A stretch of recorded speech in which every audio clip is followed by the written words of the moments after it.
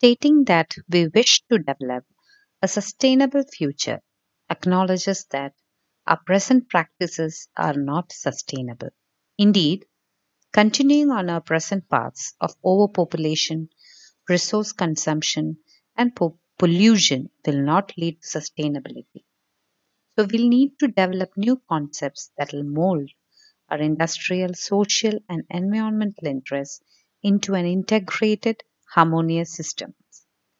In other words, we need to have an alternative to our present model of running society and creating wealth.